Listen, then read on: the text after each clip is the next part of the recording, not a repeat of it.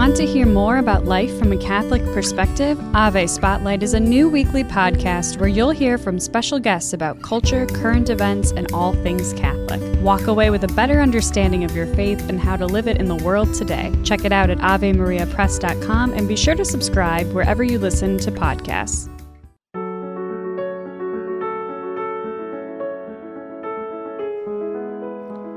Church Life Today is a production of Spoke Street Media and the McGrath Institute for Church Life at the University of Notre Dame, and is brought to you in part by Notre Dame Federal Credit Union and our listeners. According to one recent study, fully half of the 20-somethings who were raised Catholic no longer practice the Catholic faith or name themselves as Catholic at all. Half. That's troubling, isn't it? Other recent studies have tracked the rates of disaffiliation from the church and tried to identify some of the root causes of that disaffiliation. It's important for us to understand why young people are leaving the church, but it is perhaps even more important to show young adults a church they want to be a part of, that they desire to be a part of, that they are invested in, and which is worthy of their investment and even their sacrifice. Nicole Perrone is working toward that end. She is the national coordinator of ESTEAM, a faith-based leadership program for Catholic students at colleges and universities across the United States. She joins me to talk about the challenges and opportunities of forming young adults for lifelong affiliation in the church, the importance of mentoring and of developing leaders, and how we move together from being satisfied with cozy religious experiences toward becoming fully committed, courageous Catholics. I'm Leonard DiLorenzo. This is Church Life Today, a production of the McGrath Institute for Church Life in collaboration with Spoke Street Media Network. Nicole Perrone, welcome to the show. Thanks so much for having me. I'm glad to be here. Nicole, you're dedicated full-time now to helping young adults remain engaged in the Catholic Church and to provide leadership, really, for the church. I was wondering if you could start off by helping to describe for us what you see as the current state of Catholic young adults' affiliation with the church, and maybe stretch that out a little bit to tell us a bit about how you would like to see that affiliation in the future. Absolutely. I think the state of young adult affiliation is something that we've been talking about for quite some time in the Catholic Church, at least for the last 5 years that I've been cognizant of it. And it's an interesting question that resurfaces now in this COVID reality as we think about what affiliation even looks like with folks, worshiping virtually for extended periods of time, being able to kind of virtually parish hop and plug into communities that are feeding them and engaging them in different ways. The question of affiliation, I think, then kind of takes a different turn. Now, pre-COVID, I probably would have made the case that affiliation isn't doing great, for lack of a better term. Young adults are sort of disaffiliating or just rather not even making it a priority, not even thinking about the life of the church. It just wasn't registering. And I think in this reality, it's coming back to that in a new light. I think young adults are in a lot of ways not feeling that the church is particularly relevant to them, that there is no space for them in the church, thus there is no space for the church in their lives, in their orbits. But the flip side of that is I think there are a lot of communities of faith that have, in this time, in this reality, really endeavored to make space for everybody, whether it was virtually or safe ways in person. And so we're arising to new questions about what it truly means to affiliate with community, what it means to be involved in community, and what life is going to look like, especially in parishes post-COVID. So my hope for that, what I'd love to see in my dream world, would be for every community to have a culture of welcoming young adults that is woven into the fabric of the community, as opposed to perhaps maybe one ministry or another. And of course, my crazy dream, Lenny, my big, hairy, audacious goal, as they say, is to have a young adult on every single parish council, every single finance council, every single board in the country. So once I accomplish that, I can retire. Just wait on my pension. And the pension will be large, I'm sure of it. It'll be all set. Yes, working for the church, you can count on that. That's right. So, let me follow up on something that you said just a minute ago. You were saying that, let's say in the pre-COVID state, when we're asking these questions about young adult affiliation, that you'd said, the state of things was probably not great right then, and that many young adults are just not making their participation in the life of the church a priority. Now, the way that you said that makes me think, well, maybe we spend a lot of time thinking about the sort of points that young adults might be rejecting and their sort of gripes against the church, but you seem to lead us in a different direction. They're just not making it a priority. So what are they making priorities, or why isn't this being prioritized? I think that's a good question, because you're right. We belabor the points of divergence, right? We spend a lot of time there and sort of beating that instead of looking so critically at where are the places where we converge, where are the places that the church can be the nerve exposed to the pain of young people, or really attuned to the needs of young people. And until we focus our energies on that, I think it's reasonable in some places, in some contexts where young adults have been hurt or neglected by the church, that they don't make it a priority. I do see, at least I'll speak anecdotally, and of course there's tons of data to talk about this, whether we're looking at, Christian Smith or Springtide or St. Mary's. There's lots of data to this point, but young adults are making a priority the other places where they feel called and welcomed and included in community. They are making matters of justice a priority. And there is a greater dawning, at least I've noticed, of spirituality in different facets among young adults. And so they are making that sense of care of the spirit a priority. And so when I talk to my fellow young adults, because not only am I ministering to young adults, I am one myself, I see that sense of the priority of care for the spirit and wanting to figure out their place in this world, who they're meant to be, how they can continue to kind of fill up that well. And I just want to say out loud sometimes, the church has the tools for that. We know how to do that. We got that one. What are some of the ways that you see young adults actually attempting to care for the spirit, maybe outside of the church?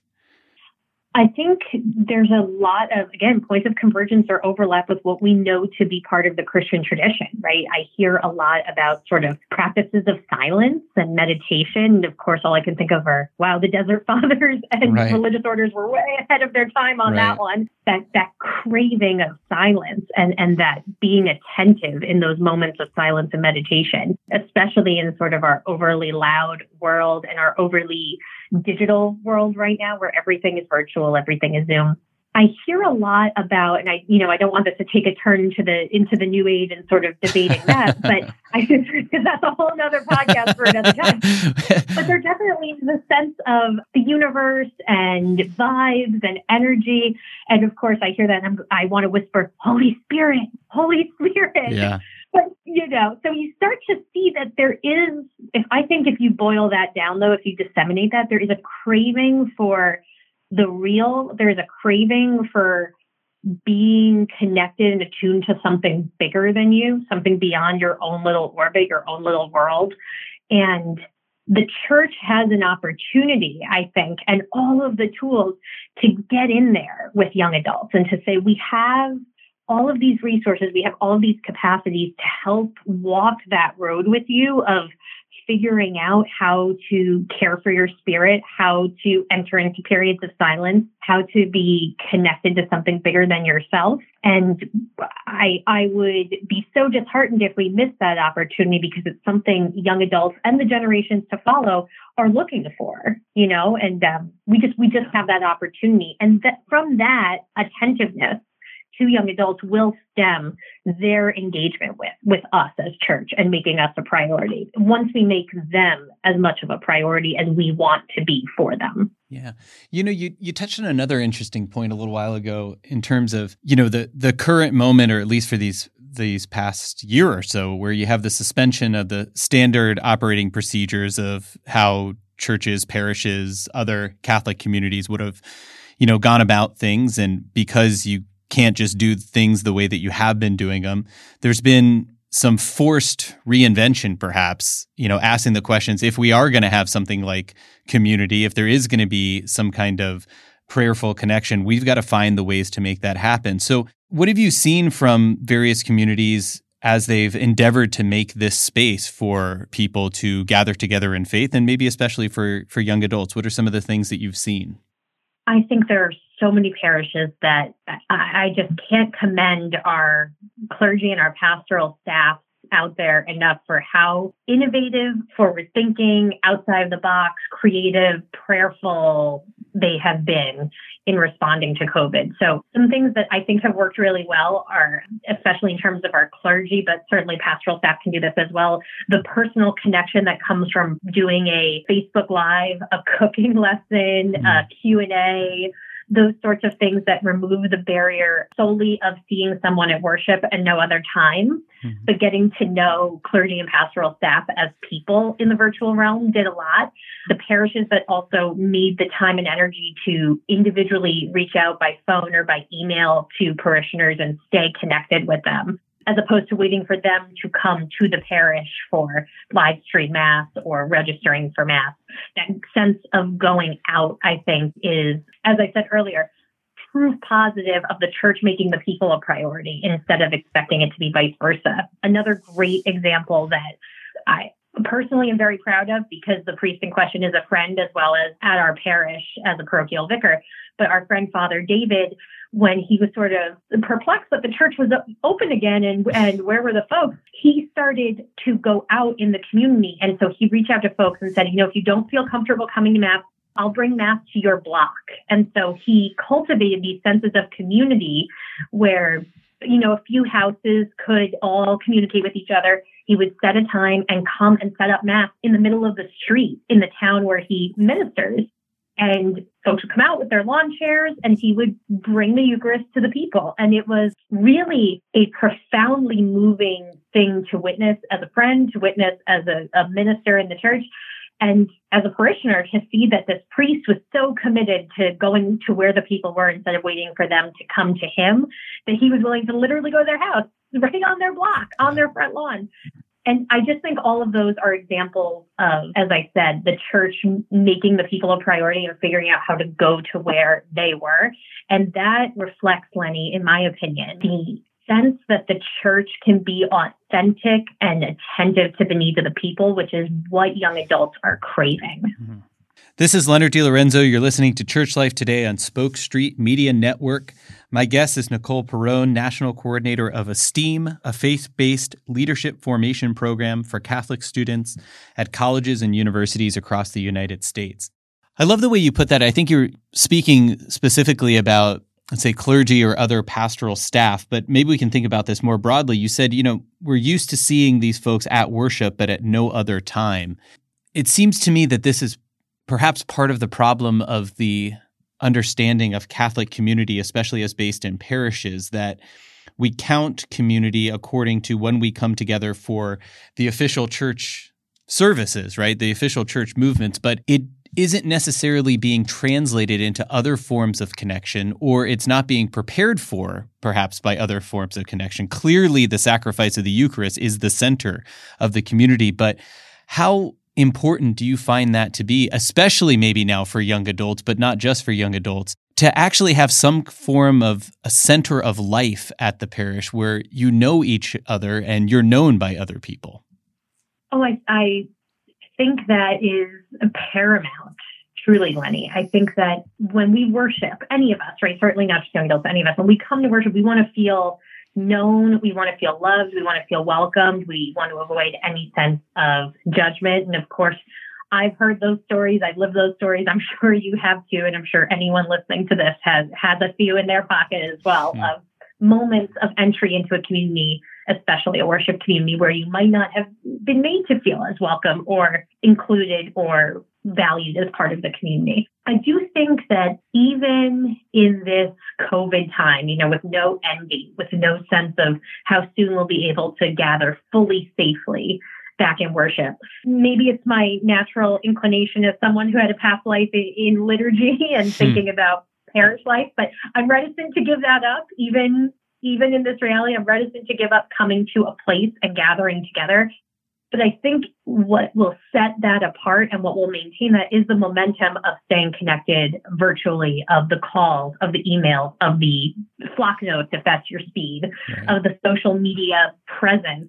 All those things will continue to keep that center of gravity for faith life. And again, the parishes that are continuing to find ways to offer pastoral ministries and spiritual nourishment over those avenues, I truly believe will not have as difficult a time gathering people back in person. That's a big question I've been hearing with parish ministers is, what's going to happen when we can open up again totally safely, right? Let's take this to its logical conclusion. Are people going to come back? And I believe that if we've cared for them along the way, they will.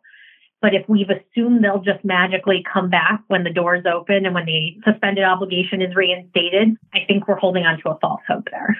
I think you're absolutely right there. I mean, in some ways, we're talking about which direction the energy is going in. And it would seem that, and we may not even in our parishes be aware of this, that we might be in a position of just waiting for the energy to come our way, that people will actually make the movement towards us when conditions allow for it. But what you're saying seems so critically important that the reason they would actually respond by coming back is because you've made the investment, you've exerted the energy to go towards them, especially during this time. And it builds up that bond of communion, right? Like it actually creates the bond that will allow people to go in both directions towards the parish because the parish has come towards you. So I love what you're talking about there, Nicole. It seems so right on point. And I wonder if this links a little bit to some of the work that you've started to do now, because in December of 2020, you started in this role as the national coordinator of the STEAM program, which, for those who don't know, comes out of a partnership between Church Leadership Roundtable and St. Thomas More Catholic Chapel and Center at Yale, your alma mater. So could you tell us a little bit about the mission of Esteem and what, through Esteem, you're hoping to provide for Catholic college students and university students across the country? Absolutely. I think your opening point there, Lenny, is I think very prescient because it is all about relationship, whether it's a relationship between the parish and those who are, at home during this time of COVID, or whether it's between young adults and the church. Everything comes down to relationship and doing things the way Jesus did, not sitting in the temple waiting for them to come to us, but going out. And so that's where I see most of the great fruit from Esteem stems from the relationships, the gentle cultivation of relationships that happens in Esteem.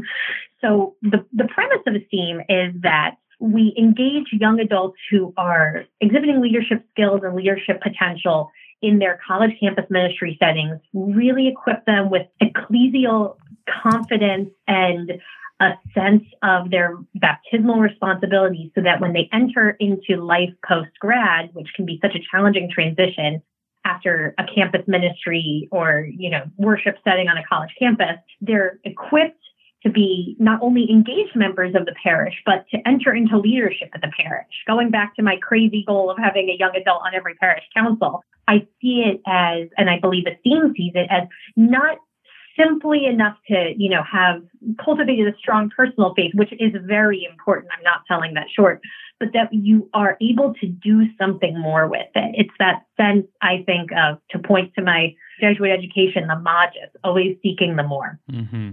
And where we do that with Esteem is not to focus too heavily on a basic catechetical model, because sort of the baseline expectation of Esteem is that young adults who participate are upperclassmen, potentially rising seniors who have been engaged in their faith life the last 3 years at their university setting. So something has already taken root there. And we want to just feed that, nourish that, and prepare them for life post-grad. I'm sure that folks listening to this who were involved in a college campus ministry setting know this reality well. I know I did, where you have a really fabulous community on campus. You are so fed in this place that is vibrant and joyful, and young adults are participating in it. And then you go wherever you land next after graduation and kind of look around and say, what do I do now? Where do I go? Yeah.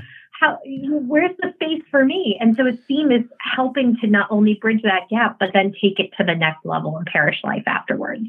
So before you started working and really leading Esteem, you yourself, as you were a graduate student, were part of the Esteem program. So what was important for you when you were on the other end of this kind of outreach and formation?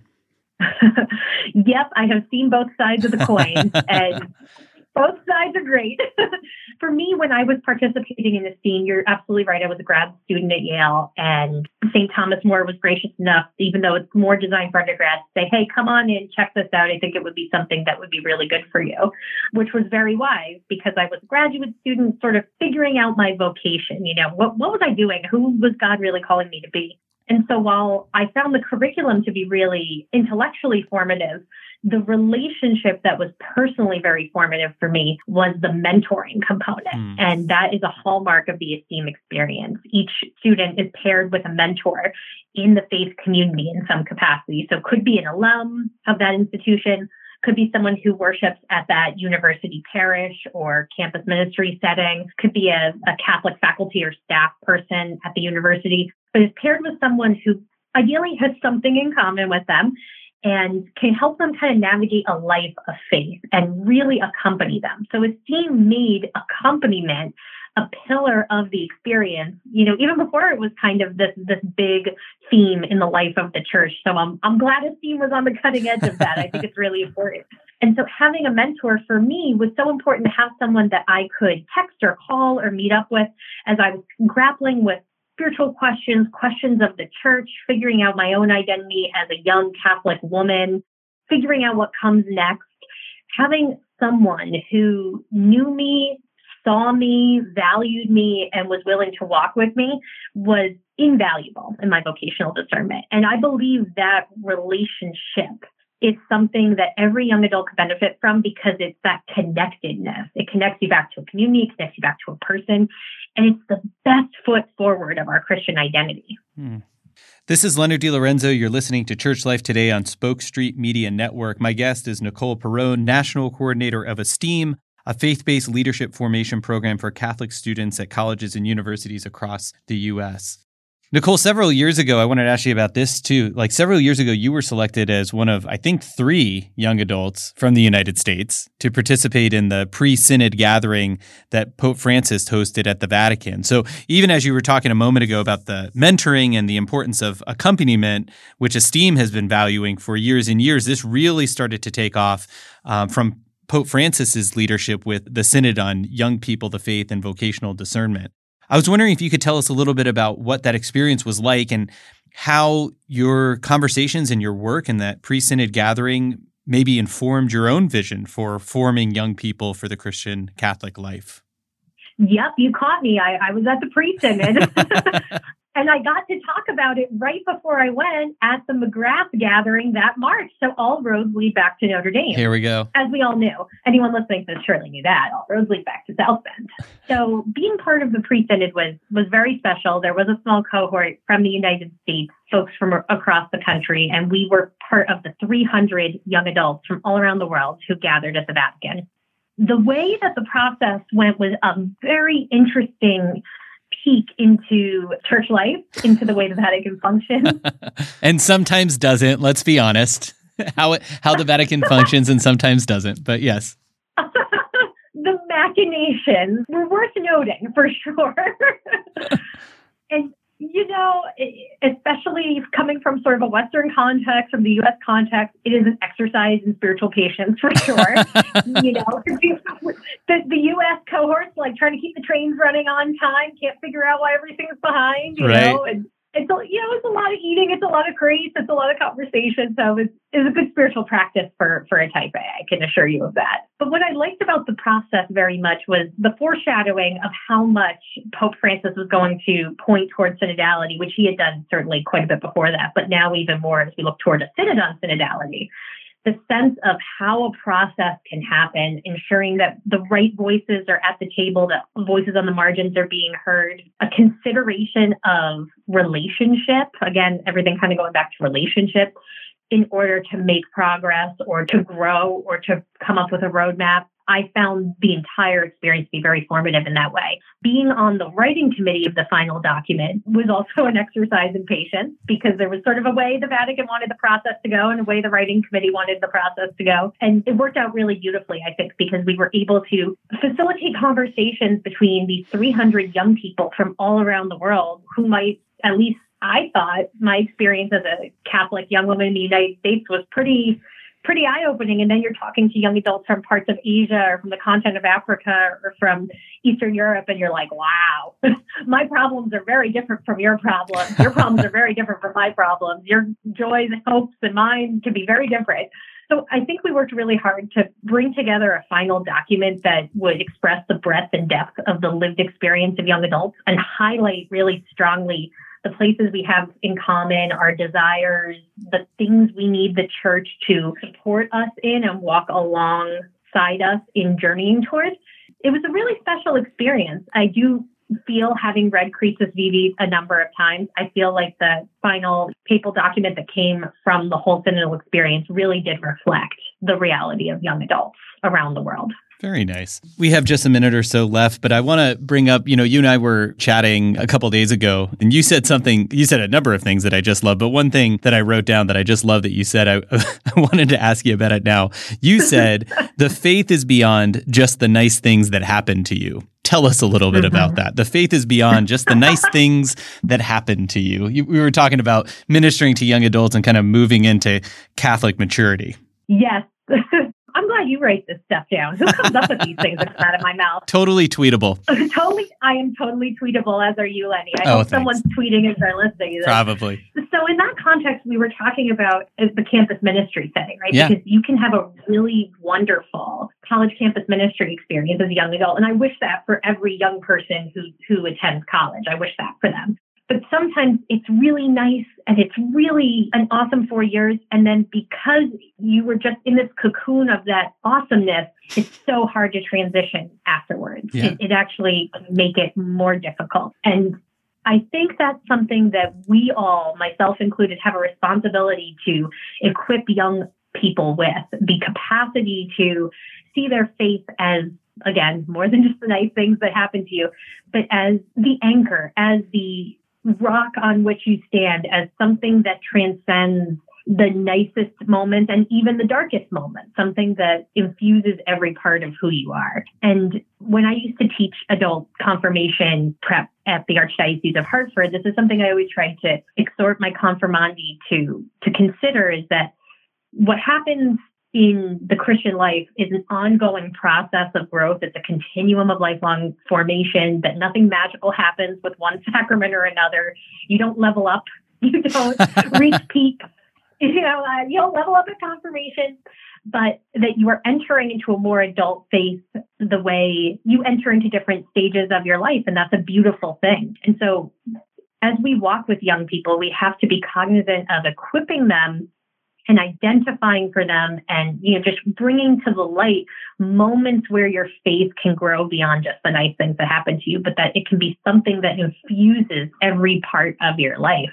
And I think that's a big part of Christian maturity, just like emotional maturity or age maturity. Yeah. And it tells us about our mission as a church in forming, especially young people, young adults, for this richer, fuller, more foundational kind of commitment of the Catholic life. I've been talking to Nicole Perrone, the national coordinator of the ESTEAM program, a faith-based leadership formation program for Catholic students at colleges and universities across the United States. Nicole, thanks so much for spending the time with us today. Thank you for having me, Lenny. It was a pleasure. And thanks to all of you for joining us on Church Life Today.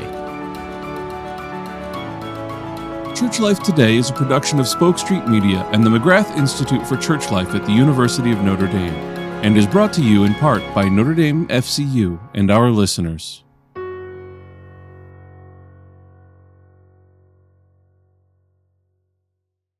Do unto others as you would have others do unto you. The Golden Rule.